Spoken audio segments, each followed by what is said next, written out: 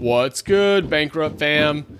We have a handful of Red Clay Rally videos that are getting released this April. Be able to follow along with the whole crew as we go through 3 days on our way to a podium finish. All those videos will be on our YouTube page, so go out to Bankrupt Overland Podcast on YouTube, ring the bells, subscribe, and follow along as we release these. Also, from the rally, we won a set of BFG tires, and, well, we all have enough tires, and we don't really need them, so instead, we said, let's give them away. So be sure to also follow us on YouTube and Instagram to learn how to enter into the BFG tire giveaway. Welcome back to Bankrupt Overland. We have a pretty cool episode lined up for you tonight. We've got Jimmy joining us with EV Swap. How's it going, Jimmy? Hey, I'm doing awesome. Thanks for having me. Awesome. Well, thanks for coming on. We also got Steve. Seriously. What's up, man? Hey, it's been a minute. It has. It's been Life, dude. Yeah, Yep. it's life. It happens. Yeah, You can't. Yeah, it's just life. Whatever. it is what it is. But we're not here to talk about life tonight. We're here to talk about Cool electric shit. swapping or EV swapping. I guess is it EV swapping a Land Cruiser, an 80 series Land Cruiser. So Jimmy's joining us. We found him on the social medias, and he has taken a Land Cruiser and put an electric motor in it, and he drives it around and wheels it across Moab and does some really cool stuff with it. So we were like, "Hey, Jimmy, we want to hear about that. Can you come on? We want to know more." And so Jimmy so kindly came on and joined us. Before we jump in, tell everybody where they can find you. I know you got a really good YouTube channel that goes through a lot of that stuff. Your social media is really cool to check out as well. So where can they find you, man? Yeah, you can check me out on YouTube at Unique Mobility. Unique Mobility is a company that used to exist here in Colorado in the 70s, building electric cars. And now I've kind of taken that as my brand for my electric adventures. I've got a couple electric projects there. You can also follow me on Instagram at Electric Land Cruiser, which is pretty easy to remember. Yep, that's awesome. That's how we found you.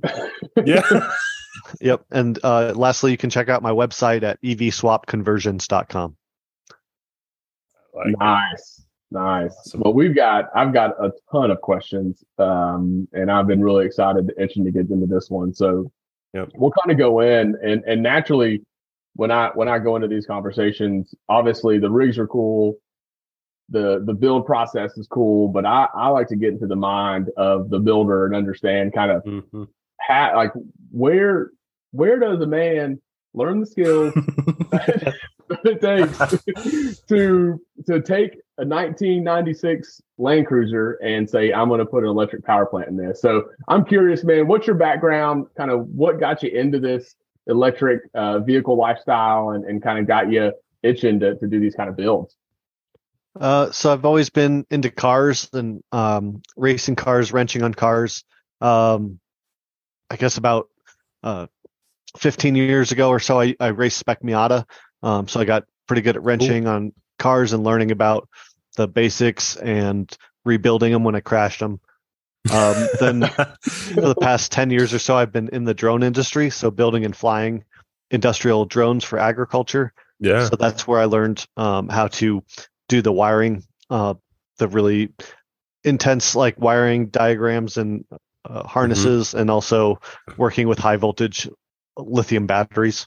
So that's kind of where I kind of got the skills for those two things. And then I've always been interested in modifying cars and tuning them and stuff. So nowadays, and especially in Colorado here, the emission regulations are just to the point where it's really hard to modify your car and also drive it on the street. So if you can convert it to electric, there's a lot less regulations around that right now. And I think it's kind of a cool thing. So I just wanted to kind of blend those two ideas. Let's be honest though, like you beat Toyota to the punchline. Like Toyota doesn't even have an EV Land Cruiser. They got that new hybrid or whatever, but yeah, you beat Toyota, the actual manufacturer, to that starting line, man. So kudos cool. to you. I took it to Cruise Moab last year, and it was the first electric vehicle that participated in that event. That's awesome. And that's like the biggest Land Cruiser event there at Moab. That's amazing. That's it. So if you're in Cruise Moab, you're doing that. That's the part that totally gets me, is like, not only did you do it, but you're using it, right? You're using it as it's intended. So you got the background in racing. You get into drones. You're learning kind of the high voltage, the wiring. Where's the point? Because I'm just trying to figure out if I've had this point in my life and I've missed it, or I'm waiting for it. So where's the point where you're like, I'm just going to build me one of those? Yeah, kind of. I just kind of been interested over the last couple of years, and during the pandemic, I was working from home, so I kind of was searching on the internet for things to do, like a project, and came across these electric vehicle swaps, which I was pretty interested in to start with, but. At that point, I'd been wheeling my 100 series Land Cruiser pretty hard and got really into the 4-wheel driving. So I kind of wanted to put those two things together. Awesome. So your pandemic baby was a whole 80 series EV, huh? Kind of. Yeah. I'm sitting here. That's amazing. In my head, Steve, I'm like, so this is the one person that did something productive during the pandemic. Yeah. Copy. Yep. All right. End of show. Bye, guys. I was also on the internet doing stuff, but not nearly as productive as that. That's pretty amazing. Tried to put something together that would be totally cool and one of a kind. So, well, you got that.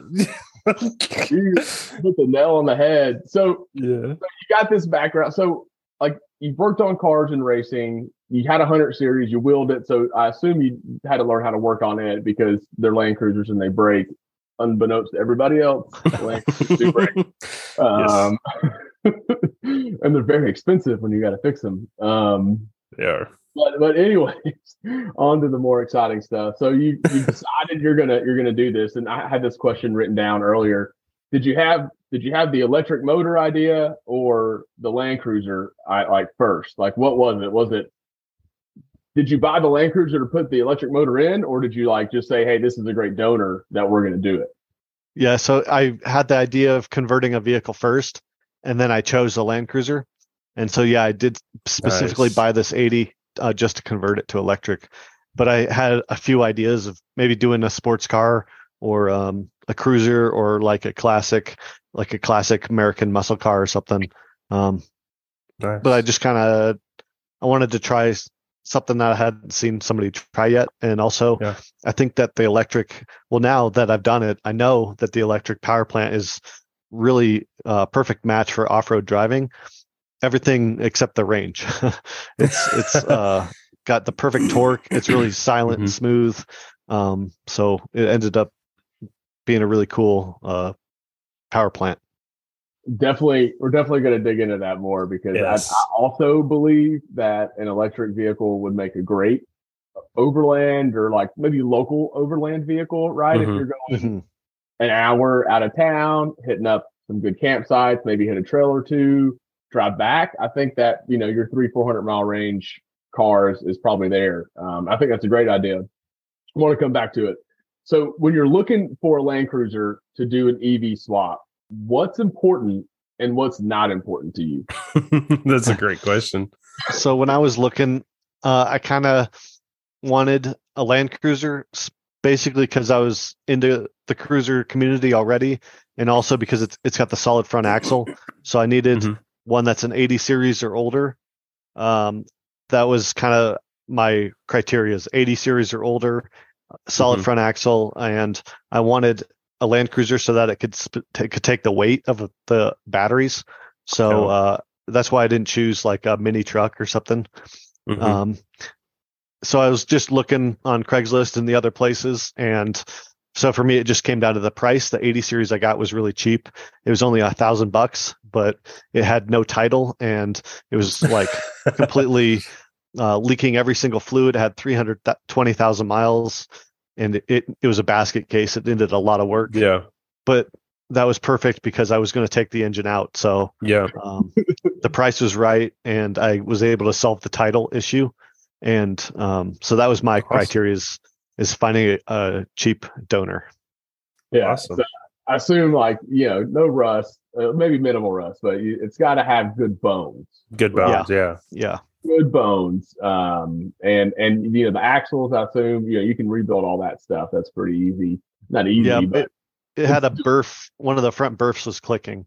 So I knew it needed that immediately. But other than that, the drivetrain mechanically was pretty solid, even though it had all those miles. I just did the, front wheel bearings and diff oils and stuff. Oh, that's nice. That's wow. Toyota. Yeah. I guess also, I don't know, and we're probably going to get a little bit deeper into, are you running 12, 24 volt? But I guess you didn't want anything newer than an 80, right? Because there's a lot of electronics in the 100 series. And you knew that, because you had a 100 series. There's a lot of early era electronics in those, right? Because there's kind of like the shift point between 80 and 100 was, 80s were kind of the old school architecture. I wouldn't say it wasn't like way old, like a 60 or a 55 or 40 or something like that. But like it was a lot less electronics that you had to worry about, right? Yeah, exactly. So for instance, I was able to maintain the airbag system in my 80, whereas in a 100 series, it would be pretty challenging, I think, to maintain the airbag because you'd have so many different warnings and check engine lights and things going off. So definitely older vehicles are more simple in that regard. Yeah, definitely. Yeah, I've thought about it. Like you mentioned a classic. Like I've always thought like a classic muscle car that's fully electric that you just like roll into the meetup to the drag strip, and that's the ultimate flex in my opinion. Yeah. That would be a cool one. Or that's the thing with electric conversions is really, if you have a cool car in mind, it's going to make a cool electric conversion. There's really, as long as you do it right and you use the right amount of power and everything. That might be the one liner that we use for the clip. For the clip, yeah. I'm like stuck on that one. That was great. So moving on. So we've identified this Land Cruiser for $1,000. Great price, by the way. That's a really good price. Yeah, even for a shell of a Land Cruiser, that's a good find. We know it's leaking. It's got crazy miles. No big deal, right? So what exactly are you removing from this Land Cruiser that you don't need anymore? Is it just the motor? Is it the motor transmission? Or what's that look like so we kind of know exactly what's getting removed from that Land Cruiser that's not going to be used going forward? Yeah, so I removed the engine and the radiator, the oil cooler, and also the transmission. I removed the gas tank, the fuel lines, the fuel filler, and the exhaust, the evaporative system. Pretty much everything having to do with the gasoline engine. So the only things that I left was the braking system, the steering, and that's about it. I left the wiring harness for the chassis. Yeah. I left all that intact. So everything to do with the gas engine was removed. Awesome. And you kept the transfer case, right? Yes. Yeah. So the transmission is gone, but I kept the transfer case. Okay, so can we work from the transfer case to the power? How does that piece work, right? Because so in my head, and I'm kind of an idiot by meaning I don't know anything about electric vehicles and how power goes to the wheels. What I do know is how a combustion engine works, right? There's the engine spinning, goes to the transmission, that's put into a transfer case, and that goes to your axle. So we have the transfer case, that's what you're keeping. What goes into the transfer case and how does that work from power distribution from your new power being the electric motor to the actual axles that's going to be the standard Land Cruiser axles? Right. So from the transfer case, then I've got a device called the black box doubler, and that's a reduction unit. So that does sound really cool. Put that on the t-shirt. That's like an additional low range. So Okay. so that gives me like a 2.7 to 1 reduction straight into the transfer case. And so that I run in low range all the time. Mm-hmm. And then from that, I've got the electric motor basically bolted straight onto it. So the power feeds directly into the doubler and then into the transfer case and then to the axles. So I can have the regular transfer case in high range for on the road and then low range for off road. And it really, just like on a gasoline truck, the low range gives you tons of torque from a stop, and you can climb anything with low range. So that's a little different. And please correct me if I'm wrong, but that's a little different than how like vehicle manufacturers are putting. Right, they have electric motor at every wheel, or either opposite wheels or whatever. Right, so this is what's so cool about your system is that it's literally a transplant from the electric motor to your black box doubler. Everything is the same. Whereas electric vehicles, they have a motor on individual wheels. So that's what I was going to eventually lead to. But that's really cool how you're able to figure that out, man. Thanks. Yeah, that was kind of the goal of the truck, is because the way that Land Cruisers work, or Jeeps or anything with the solid axles, is through the suspension and the mechanical traction. Sure. So that's why it's a great truck for off-roading. So yeah, like the Rivian and the Hummer, they get around that with really clever independent suspension and really clever motors and stuff. But I think that even those kinds of trucks are going to go back to good old-fashioned low-range gear reduction, because you just can't beat it. With my truck, even though I'm just using a pretty low power Nissan Leaf motor, when I go into low range, I've got like tons and tons of torque, just like you'd expect with, a low range gearing. So I think that you're going to see the OEMs go to that. But there's a lot of reasons for doing it the way they do it too. Sure. The Nissan boys are going to have a fit with this one. They are. They'll tell them, you can't believe you put a Leaf motor. Nissan's like, yes. I say this in all good fun. We have a good amount of folks that are good friends with us in the community here that drive Nissans, and Ethan's gonna rag us, dude. Ethan's gonna be Ethan drives a Frontier, a TRD. Sorry, not TRD. He's a Pro 4X. Pro 4X Frontier, and he's gonna drag us for this one for sure. So that's awesome. I had no idea it was it's a Nissan Leaf. So, and I'm still fascinated. So I was at a total learning curve there for a second while you guys were going through that. I had no idea, once again, ignorant to electric vehicles and how this all works. But I had no idea that the way the manufacturers are doing it is having independent motors at the wheels instead of your traditional plants, which I would think, because they're manufacturing cars, they would try to keep things as similar as possible for their gas-powered vehicles, right? Like just make axles.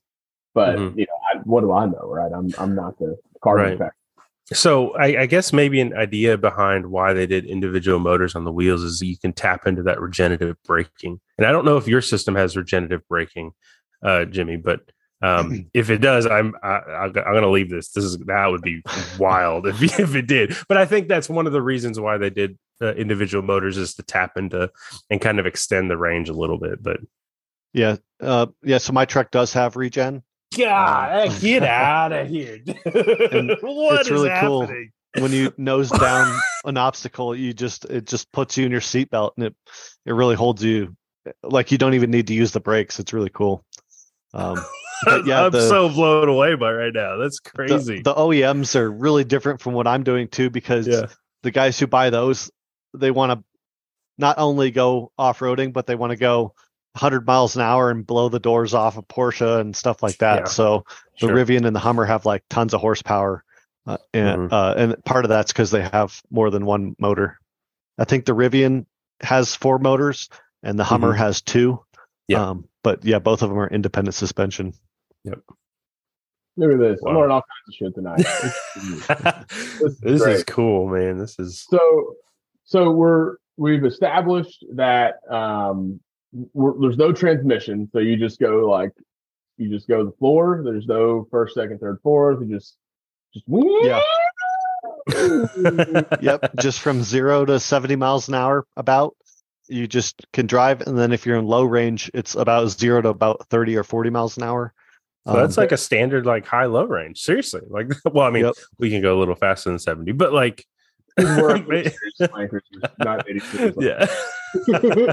So and it's similar to an automatic where you just put your foot on the throttle and get into it, but at the same time, if you lift off the throttle, it'll come all the way to a complete stop.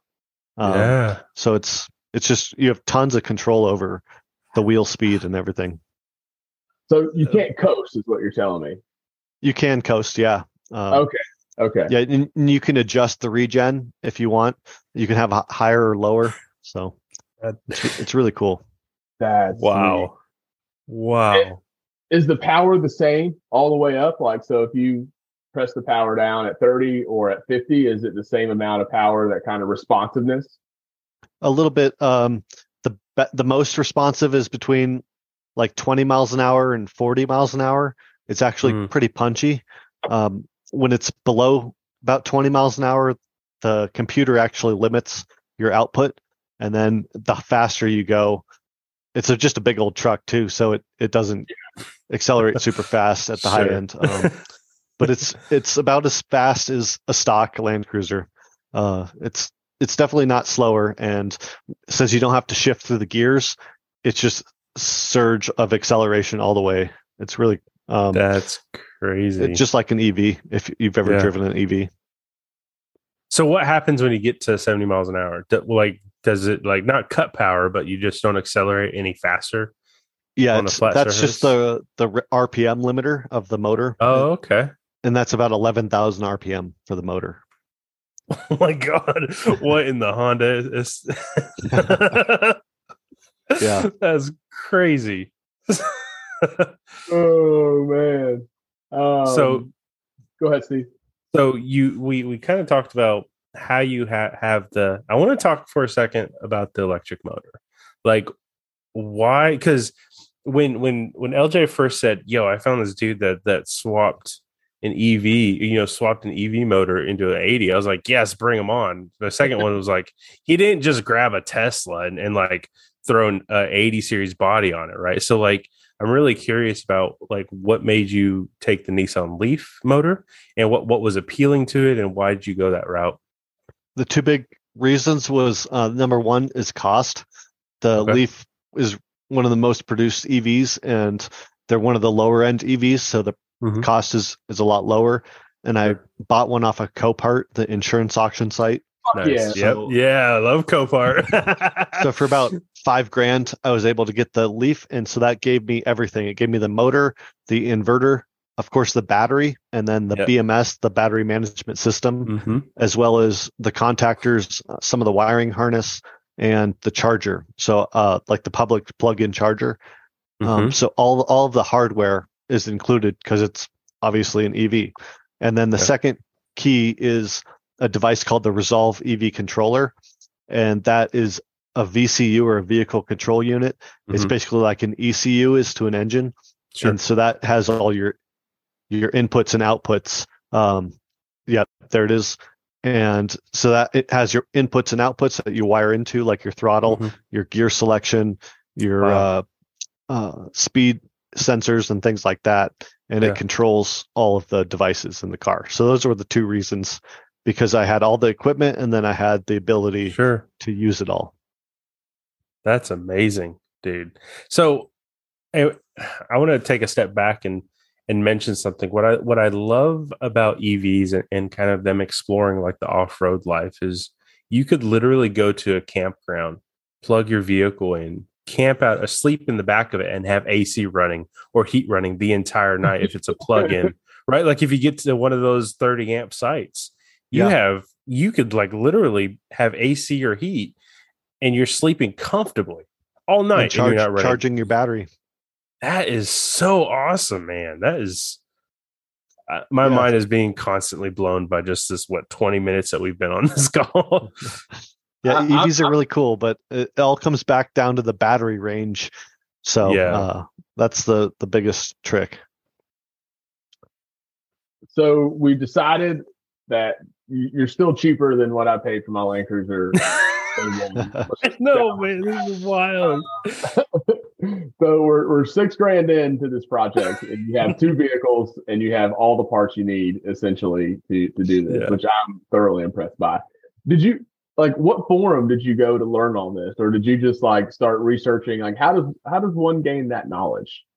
It's kind of dispersed the knowledge base. So there's a lot of people on Instagram, a lot of people on YouTube. Yeah. There's a website called DIYelectriccar.com, which is full of a lot of spam bots and other things, but there's some good info there. I've got a build thread on that site. Yeah. But basically, I kind of had an idea in my head of what I wanted to do, and then as I went, I researched. So I knew about the Resolve EV controller. So I knew that I just needed to buy a Leaf and start hacking it apart and see how it fits in the Cruiser. So basically, you just cut the parts off the Leaf that you didn't need and just left what you didn't need inside the Land Cruiser. I love it. It. So that makes sense. I was going through my head. I was like, okay, this feels like and that's what I love about this world too, right? If you want to do something, there's no excuse. There's no excuse. There's no, I don't have the money for this class. There's none of that, right? If you want to do it, there are a ton of free resources out there that if you put your mind to it, you can go out and find and learn, right? You got to be willing to cut up a leaf to do it. But you can do it. You can do it, yeah. And I cut the motor mounts off the chassis of the Land Cruiser. Yeah. So it's not going back to being gas powered. It's I was always kind of committed from the start to it. So wow. So are you running 35s? No. Just 33s. Okay, got to be fuel efficient or electricity efficient. I don't know. It would be cool to go to bigger. So I was looking at so how big is this motor? So I'm going to pull this back up here because I'm going to be super surprised if this is the actual motor. Is this the motor here? Yep, that's the motor. No way. Dude, you can put a tent in that engine bay right there. Yeah, it's like a stack of 4 shoe boxes. That's it. That's the motor. I mean, your motor's wow. And so it's 100 horsepower, about 200 foot-pounds of torque. And so that's just one key. The reason it's so small is because it's not showing the battery, and the battery is 600 pounds, as big as an engine block. Yeah. Which was my next question. Where does the battery live? So the battery is right underneath the hood. So if you see a picture, it's basically right underneath the hood. That's what it looked like when it was in the Leaf. So I had to take it all apart and reorganize it. Okay. But the battery and the charger and the inverter are underneath the hood, and then the motor is down in the transmission tunnel, basically. So that's the motor or the battery there. Wow.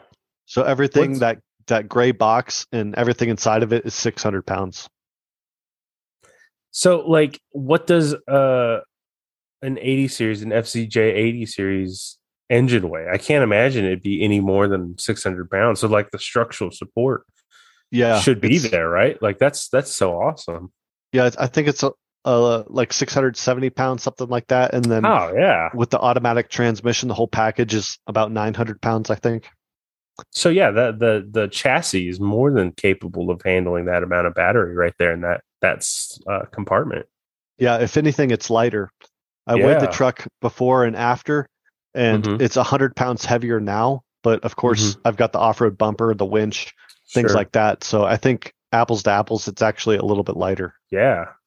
I mean, you're almost right, 100 pounds. That's not you're almost at spec weight, and you have a whole EV, electric motor in there, bumpers and everything. That blows my mind. You should put a snorkel on your truck just for shits and giggles. You think? Yes. I made it waterproof, so I should be able to ford rivers as is. Nice. That's amazing. that would be a cool test whenever you're done. Really, maybe you gotta replace the batteries at some point. You get to go. Okay, I'm gonna go try this underwater. See how long it goes. Well, I'm planning on taking it up this year into the mountains of Colorado when the river crossing season is at its peak, and we'll see what it can do. When is river crossing season in Colorado? This sounds like June, July, somewhere in there. Okay, so all the snow melt and everything. Yeah. Yeah. Have you taken it up to like I guess you could take it up to like Black Bear, down in the San Juans, all that area, or where are you thinking? Not yet. So I've done with my gas powered 100 series. I've done all that. So I have the experience of those trails, but now I want to do it with the electric truck. So I've only done Cruise Moab.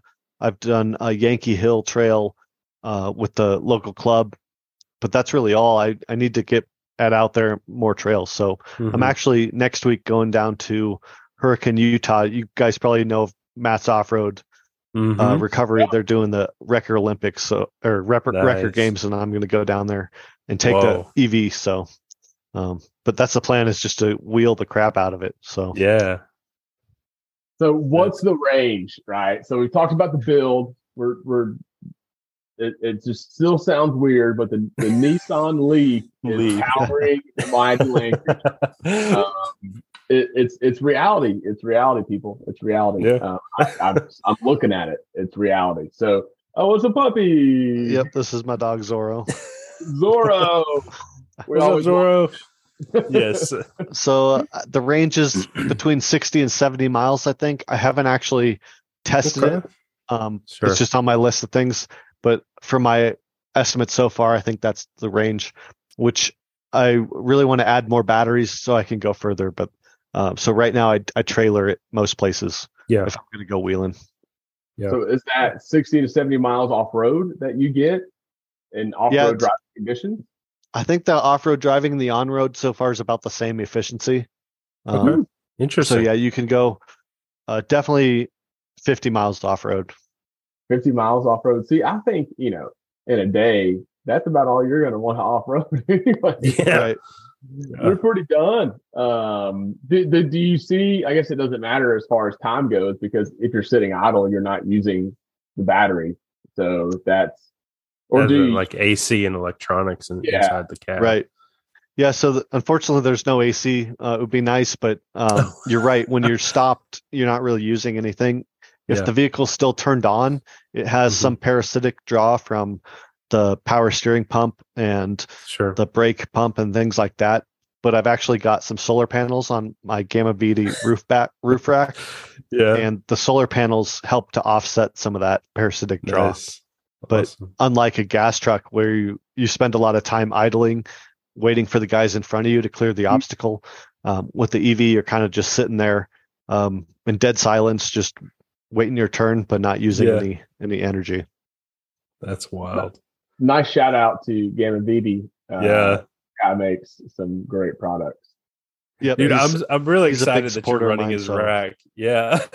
Yeah, it was actually his idea to put the solar panels up there. And so when I actually want to use it to charge, I can tilt them either way on the truck to get the best angle at the sun. Yeah. Absolutely. So I've got a battery backup in the back that I can charge the truck from, and I can almost charge it all day long off the solar. That's awesome. You know what? Have you ever thought about bringing like a little Predator generator to like? I know that kind of defeats the purpose, right? Yeah, I have thought about that, but so far I haven't needed to do anything like that. Awesome. Like in Moab, there's tons of EV charging all over town. Same with the location where I live. So that's kind of what I try to focus on, is try to find EV charging or charging home. Awesome. So, but the idea is maybe in the future to do more solar stuff. Yeah. That's what I was going to ask. Can you, so Steve was mentioning like plug in like a campsite, like in ignorance of the EV guy here. Can you plug in at like a campsite and get charged up, or do you have to have like a certain type of charger for this? Oh yeah, I could plug in at a campsite. That would be pretty good charge. That's usually like a 220 plug. And that would charge up my truck pretty quickly. I definitely would charge it overnight. Nice. So That's we have this awesome. park down around Chattanooga called Colmont OHV, and it's an off-roading park that they're building a bunch of new trails on. But they have RV hookups there, Mm-hmm. and so you could legitimately like it would be a great place to go for the weekend, wheel during the day, come back, plug your car in, charge it up overnight. Yeah. As Steve said, turn the heat Take on on. while you Yeah. take your nappy nap, Yeah. and you wake up in the morning, your car's full. You go Yeah. off, you go wheel again. Like, is that At not zero cost, like except for the campsite, like zero gas, nothing. Like that. Yeah, that's actually the type of thing that I've got in my mind to try out and see Yes. if you can actually make that work. Yeah, there's going to be a point, right, where your RVs are going to be all electric, and it's just going to be a matter of like. So I think I truly believe you're ahead of the time where, you got Rivian, you have all these electric vehicles coming out. Like sooner or later, you're going to go to campsites, where we went down in the Chattahoochee, and they're going to have just an electric hookup there for you to plug your car in when you go there, and so you're going to be able to do those things, and it's going to be just normal place, right? I mean, it's so readily available now that we can get on forums, we can learn, we can educate with or ourselves. without spam bots, but yeah. Oh, well, I think spam bots come with learning those things. It's a part of the game. And you can do it. I mean, that's just that. It still blows my mind, but it's super cool to know that you can do it. And I think that support is coming sooner than we probably think, right? Yeah. For this type of travel to be really accessible, right? But you were talking about range, and I think that's the biggest challenge that I see. So we had Jake Berkey on last year, and he builds rock bouncers and throws 600 horsepower engine. I think is the smallest 1,000 engine. horsepower. Yeah. He's building some death machines basically. And of course, down here in the South, we just run them up a hill full speed. That's what we call well, I was talking to him, I was like, you should build an electric one. Like you can totally build it. And he's like, if someone pays me, I'll do it. I have everything online. He goes, the problem is range. I was like, but you're towing these things everywhere anyways. Wherever you're going probably has an RV hookup, because he was talking about saying his RV. I'm going, dude, you just gotta plug that bad boy in and you're good to go. So we talk about range. I'm curious, like, how many miles does one battery that you would add give you an extra range? Yes. So first of all, that's a really good point about like a rock buggy or a rock bouncer. That's like a dedicated off-road machine that you're trailering anyway. I think there's a lot of promise there, because that's kind of what my Land Cruiser has turned into. So right now I've got 60, 70 miles range. If I add another battery, same size that I currently have, which that's actually my plan this year, is to add it down where the gas tank used to be. Then that'll basically double my range right there. So 120-ish miles. And then once I get about that range, now I'm at the point where I can leave my house, drive into the mountains here and do a trail, and then drive back to my house all with one charge. So that's kind of, I think, the sweet spot once I get over 120-ish miles of range. Of course, the Rivian, the Hummer, they've got like 300 miles, but the battery in those trucks is like 5 times bigger than my battery. So really the battery, it just costs weight and it costs money. So those are the two biggest obstacles. What's the average life of one of those batteries? Because I mean, it's you can't rebuild the battery, right? You got to get a new one, I assume. Right. Yeah. They do have a lifespan. It's probably about 15 or 20 years, depending how it's used. If you use it harder, maybe like 10 years. Some of the early Leafs had problems where the batteries degrade really fast. But nowadays, probably about 15 to 20. So they don't last forever, but they do last a good chunk of life. And then hopefully in 15 years from now, the technology is so far progressed that you could buy a new Leaf and I can take this battery out and put in a battery that is the same size and weight, but it can give me 300 miles range. Because the underlying basis of the truck doesn't need to change, just the battery at that point. if you look at engines, that is going to be a fact, right? I mean, you look at engines in the 80s. I think this thing came from the factory with 99 horsepower. 99 horsepower. You can't buy a Kia with less than 150 horsepower. You know what I mean? Like, it's impossible. And so I think you're right. I mean, and you look at it with the technology industry as well, which is where Steve and I live every day, is, everything has gotten more and more in the same size. So you're on the right track there. I think, 10 years from now, you'll be able to throw the same size battery in and get maybe double, triple the range just based on technology advances. Yeah, that would be great if so, because right now I was just driving it the other day and wished I had a bigger battery already. So there's like new emerging battery technologies, right? So I assume that you're using like lithium, right? Which is the typical battery chemistry. But now I was just watching a YouTube video a couple weeks ago, maybe a month ago, and I actually sent it to Jeff. It's a new aluminum, and I don't remember the exact like LiFePO4. I don't remember the exact aluminum, but it was an aluminum base battery, and the capacity and the discharge rate and the charge rate was like tenfold better than lithium is right now. And as you know, lithium is to mine it is actually pretty intensive process. So like to your point is, as technology advances, as we get further and further down this EV path, new technologies you'll be able to plug in this new battery made out of XYZ component, and then you have double, triple, quadruple the range, which will be incredible.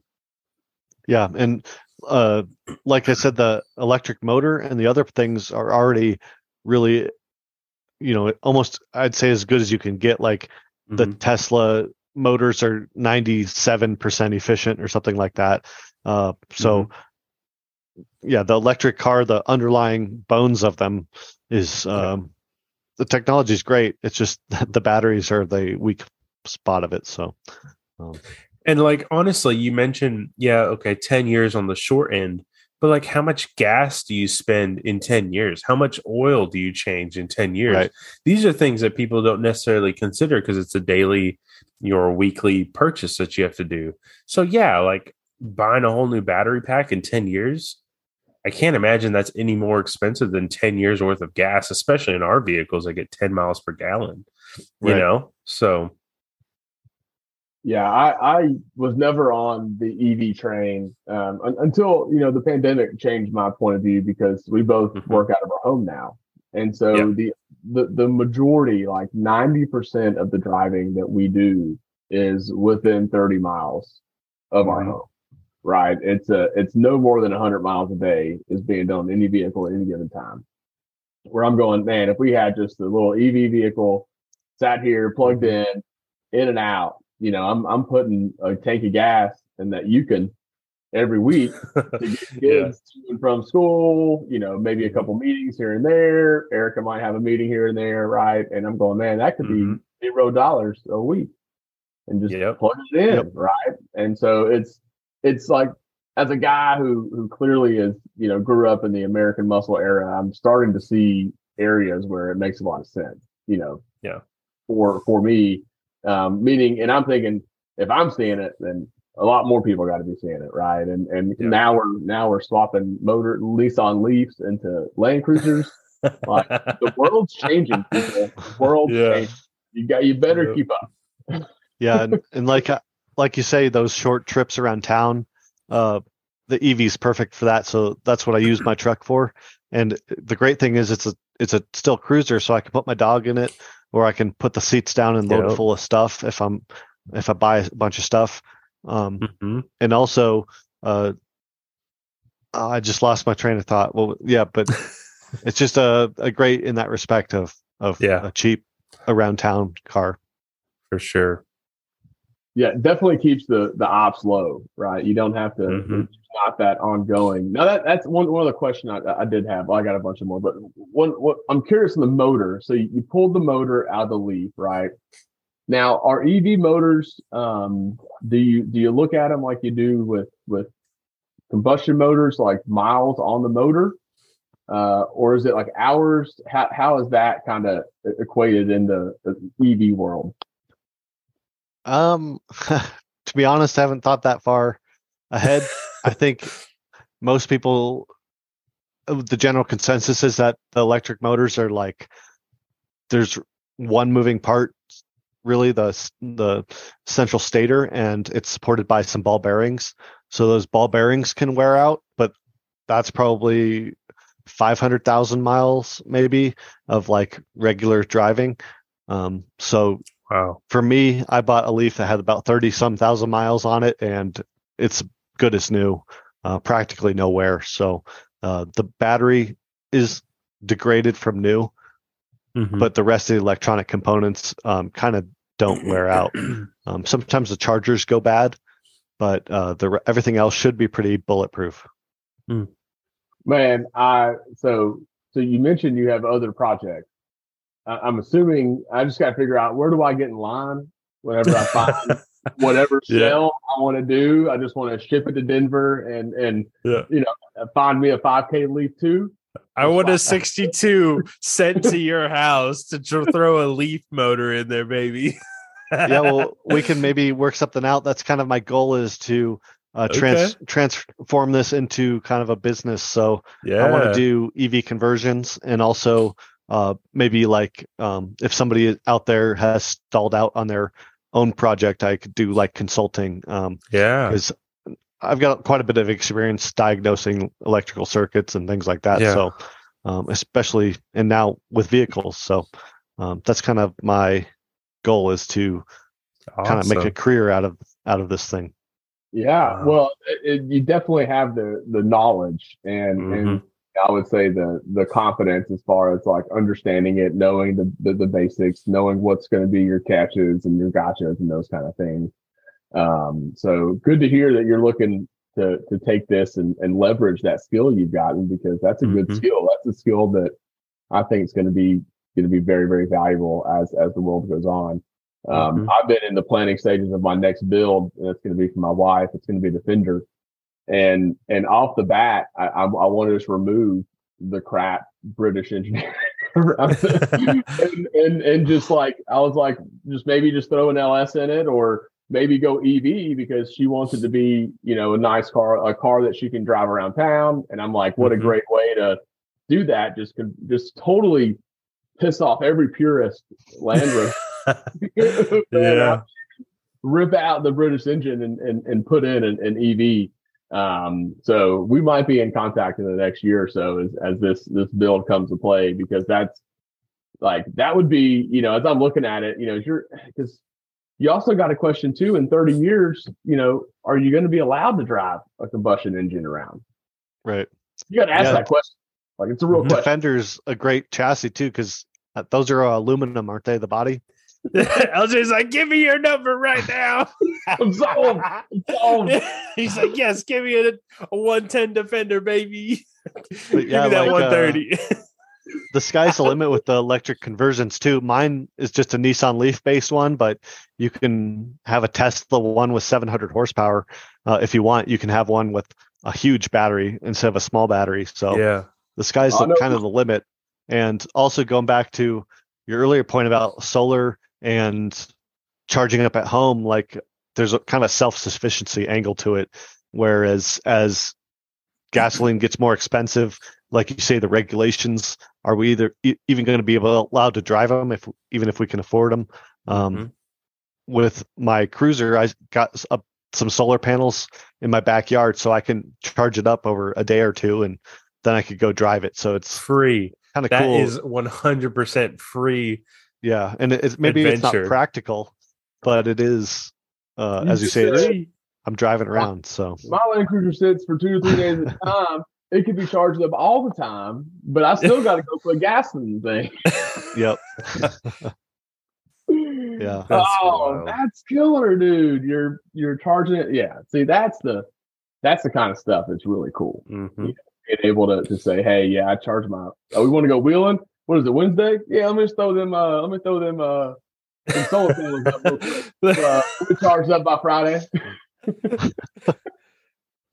What I'm so excited about is like the future of EV, right? Once the technology, we kind of were talking about it. Once the technology kind of advances, we can now have complete off-grid EV platforms, right? Where you're doing induction cooking, you're charging your phones, you're gathering solar, you're no sort of peripherals that you need to tote around. You don't need to tote around gas. Hell, you want to go up to Arctic Circle? Yeah, sure. The batteries are heated. Go drive. Like, and it's all self-sufficient, off-grid, just like livable situations. And it's just this world of EV is so exciting to me. I know there's a lot of people that are very skeptical of it, but I think what you're doing is taking older platforms and transplanting that is huge. Like, that's why I'm so excited to have you on, and I hope to have like continuing conversations, because you're on the bleeding edge of something that not a lot of people are doing. Like, let's just call it what it is you're doing stuff that even big manufacturers haven't done before. So yeah, man, huge shout out to you. I'm excited to see where you take this. I'm excited to see you grow your business. The key word is I'm excited, plain and simple. That's all it is. Awesome. Yeah, thanks. Yeah, I'm excited too.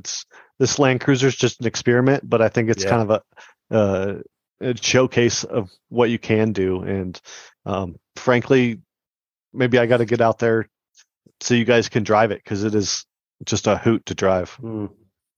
Yeah. So what other projects are you working on? You mentioned I can't just let that hang out there. You said you had some other projects you're working on. I've got a 1982 Unique Mobility Electrek, which is a fiberglass car based on a Volkswagen Rabbit with an electric motor from back in the late 70s. They designed these things. Yes. And they only made about 60 of them. So it's really rare car, and I'm kind of restoring it from the ground up. So I've got some videos on my YouTube channel, Unique Mobility, about that. And then I've got some, of course, my 100 series Land Cruiser. I've got an LX470, and so that's kind of like my baby. And I actually use that truck to tow my Land Cruiser. Is this the car you have? Yeah, that's actually my buddy Declan's car, but that's the car. That is rad. Wow. That is Dude, it's so amazing. And mine is brown with brown stripes. Dude, our car designs nowadays suck. This is so cool, man. Yeah, and it's a quirky car. It's the first production EV with regenerative braking. It's got some other quirky things about it. Wow, that's really cool. Oh man. If so, for our listeners, you really need to check out uniquemobility.org. Seriously, just that one picture solidified me. I'm gonna bookmark your site now, just because it's so awesome. Yeah, that's my buddy's site, Declan. But he's a gearhead too, and he really loves the electrics. Oh man, that's stellar. So sorry, I got lost when you said Unique Mobility Electrek. I had to go look that up. You were talking about your almost Land Cruiser Lexus that you own. Is that right? Yep. So I got the fancy one. It's basically one. All right. Yeah. Do you have a sticker on the back that says it's basically a Land Cruiser? If not, I know the guy who makes them. I'll send you one. Okay. Yeah, I definitely need that. But mine still has all the Lexus badges, and I make no bones about it. I like the Lexus version. I think it's better. So I've got an 07. One of us. It's on 33s. I got sliders and bumpers, and nice. I love wheeling that thing. Yes. Big 100 series fans here, right? I have the real Land Cruiser. Steve has basically a Land Cruiser. Fun fact, I watched Steve's stock Land Cruiser outwheel a lot of very built vehicles. Yes. This fall. Yeah, they're amazing. They are. They're such incredible rigs, and it's getting to the point now where they're kind of losing their nostalgia. That big hype is over, and they're not worth as much anymore. So it's like just keep it on forever. Yeah. I bought mine a couple years ago before the big spike, and I'll probably hang on to it as long as I can. Yeah, Steve and I think found the last few sub 10K Land Cruisers that were for sale. Nice. Yeah. Oh yeah. But yeah, well, if my Land Cruiser ever blows up, it might be in Denver, getting an electric motor put in it. Yeah, sounds good. Well, hey, this was freaking awesome, man. Thanks for coming on. Thanks for telling us your story, how you got into it.